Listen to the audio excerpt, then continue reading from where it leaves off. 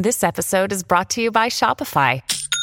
Forget the frustration of picking commerce platforms when you switch your business to Shopify, the global commerce platform that supercharges your selling wherever you sell. With Shopify, you'll harness the same intuitive features, trusted apps, and powerful analytics used by the world's leading brands. Sign up today for your $1 per month trial period at shopify.com/tech, all lowercase. That's shopify.com/tech.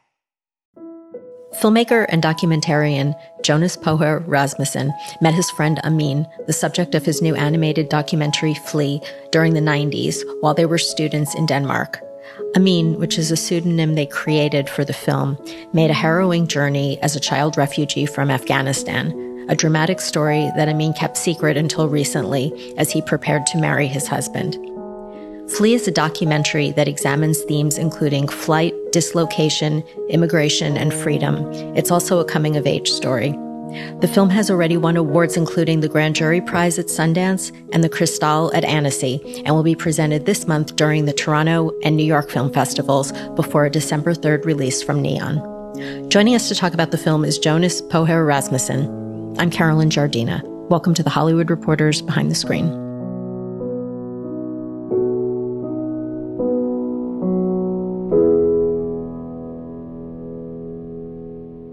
Jonas, welcome, and thanks for joining us. Thank you so much for having me. To start, would you tell us about your friendship with Amin and how the two of you decided to make the film? So I met Amin when I was 15 years old. I'm from this very small Danish rural city, or it's a village, like 400 or 500 people in it. And then one day when I was 15 years old, Amin arrived, and he was 16. And, when you're from that tiny village, like having another kid your age in town is kind of a big deal. So quite soon we started meeting up every morning at the bus stop, going to high school, and we slowly became very good friends.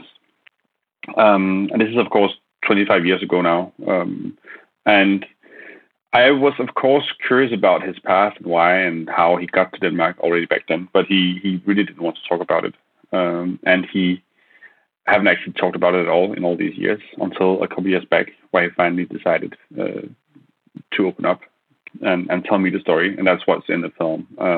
It's the first time he tells his story. It's the testimony where he talks about how he got from Afghanistan to Denmark. I have a background in radio myself, and I asked him, I think 15 years ago, if I could do a radio documentary about his story. And he back then said that he wasn't ready, but he knew that he would have to tell the story at some point. And when he was ready, he would tell it to me. And then, years passed, and I was invited for this workshop here in Denmark called AniDocs, where they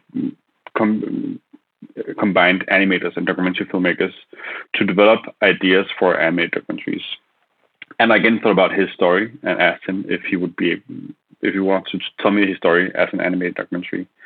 And he finally said yes. And this is 7 or 8 years ago.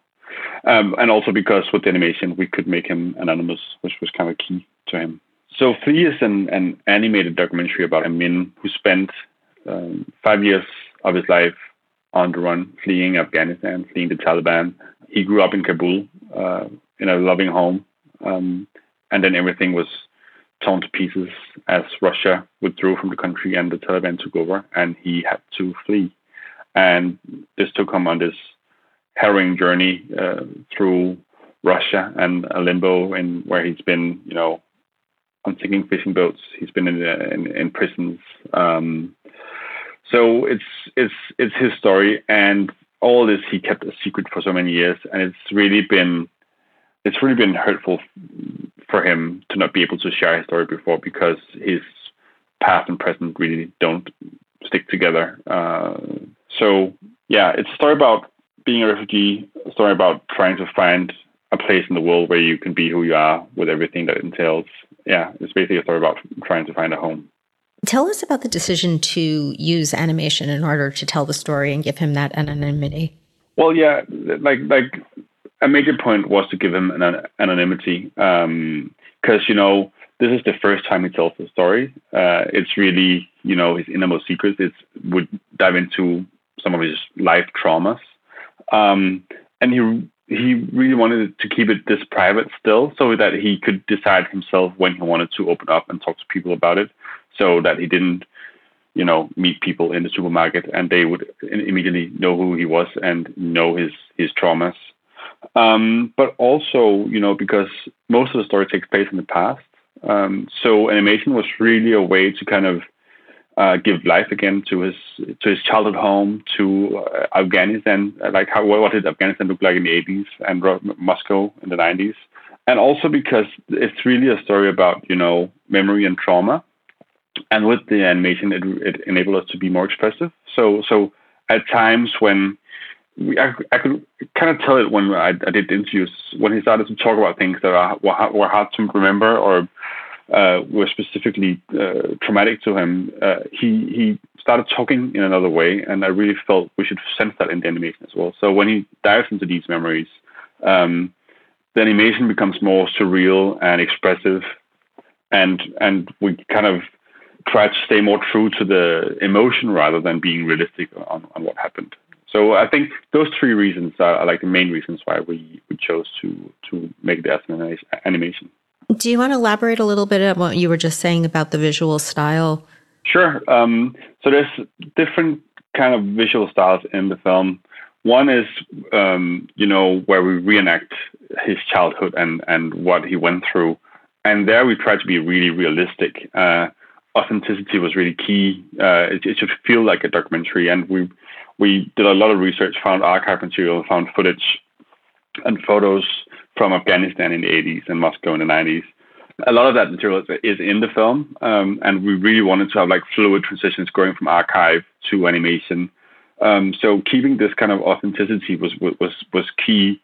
And then there's this other kind of animation, which is a lot more simplistic, which is when he starts talking about things that are hard to talk about. When we dive into a trauma, or when there's something where he wasn't there himself, but he just have an emotion about it. There's a part of the film where his sisters are transported in a container, which were very dangerous. And because he wasn't there himself, it's more about how to depict the fear he felt about his sisters going on this journey in a container with a bunch of other refugees. So those were really the different kind of visual styles in the film.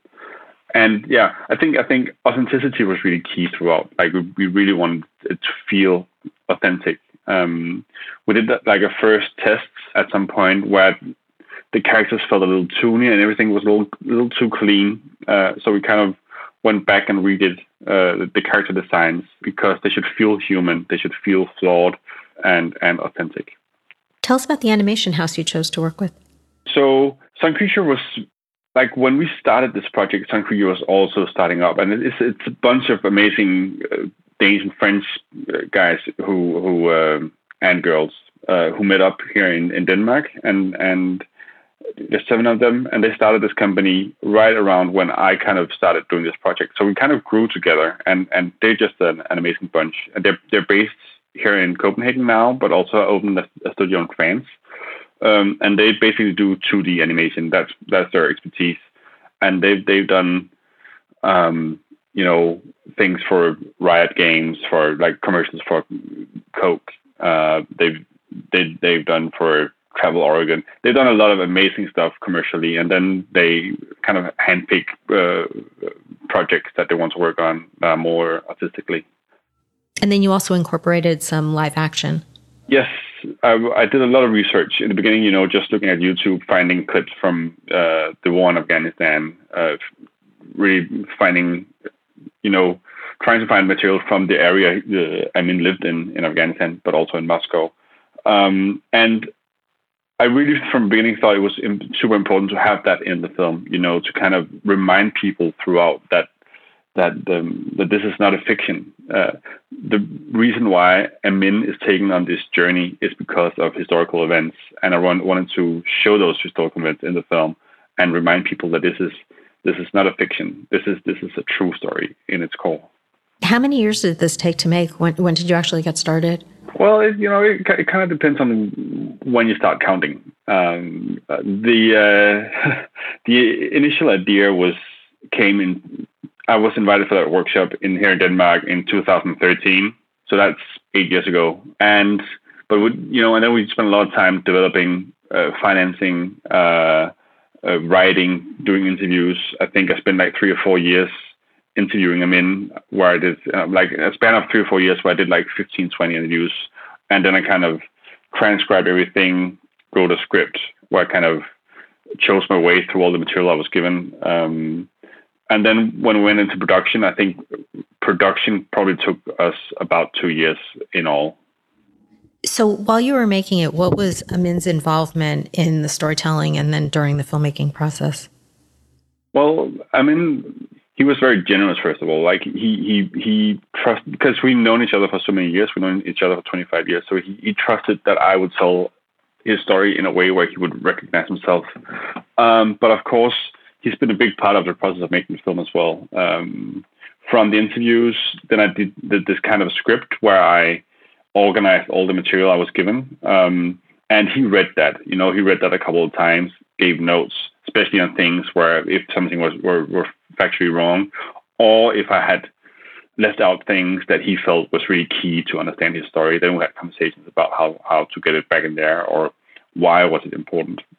And the same thing with when we had like a first rough edit. In animation you edit before you start animating. So we did this really rough edit with the rough storyboards, and he saw that as well and commented in the same way. So he's been a big part throughout in the process of making the film, to really make sure that, first of all, that it was factually correct, but also that he felt that it was his story. What did he say when he saw the finished film? It must have been incredibly emotional. Yes, exactly. And that's what he said, that the first time he saw it, it was incredibly emotional to him, but he wasn't sure if it was actually a good film, because, it's his story, it's his traumas, everything is in there. So, of course, it's very emotional to him, but for him to kind of know if it also would work for a film for anyone else, he didn't know. So for him, it was very rewarding to see how the film was reviewed and received at Sundance when it premiered. It got really well received. And I think he was a little afraid if people would be able to relate to his story. And seeing that people actually were, even though they weren't refugees or weren't gay, was really heartwarming for him. For you, what was the most difficult part of the story to tell? I think the part that takes place in the present day. There's him and his boyfriend are trying to settle down, and I could tell from the beginning that Amin had difficulties doing that, and being in the middle of that as a friend, and also as a friend to Kasper, his boyfriend. I could just sit and watch, which was difficult. Whereas, everything that took place in the past, of course, it was harrowing and hard to hear, but I couldn't do anything there. Whereas everything in the present tense was a little, it was hard to be in, because I could see that he was kind of hurting himself. Of course, this is also a very timely subject. In light of recent news, what do you hope people take away from the film? Well, first of all, I really hope it gives some perspective on what's going on now. I mean, to me, it's just heartbreaking to see history repeat itself. And I've worked on this film for so many years, and just to see now, like shots that I worked on for weeks and months for this film, and now you just see it on the news, and it's exactly the same thing happening. It's just heartbreaking. So I hope that people will get some perspective and will be able to relate to the stories that refugees bring with them. That a lot of refugees, they carry these traumas with them, and you don't see it on the surface, of course, but they carry it underneath, and it has an effect on everything they do in their life. It is underneath, and so hopefully just a little bit of understanding of what these people have been through and how it affects them in their everyday. Jonas, thank you so much for joining us. Thank you for having me.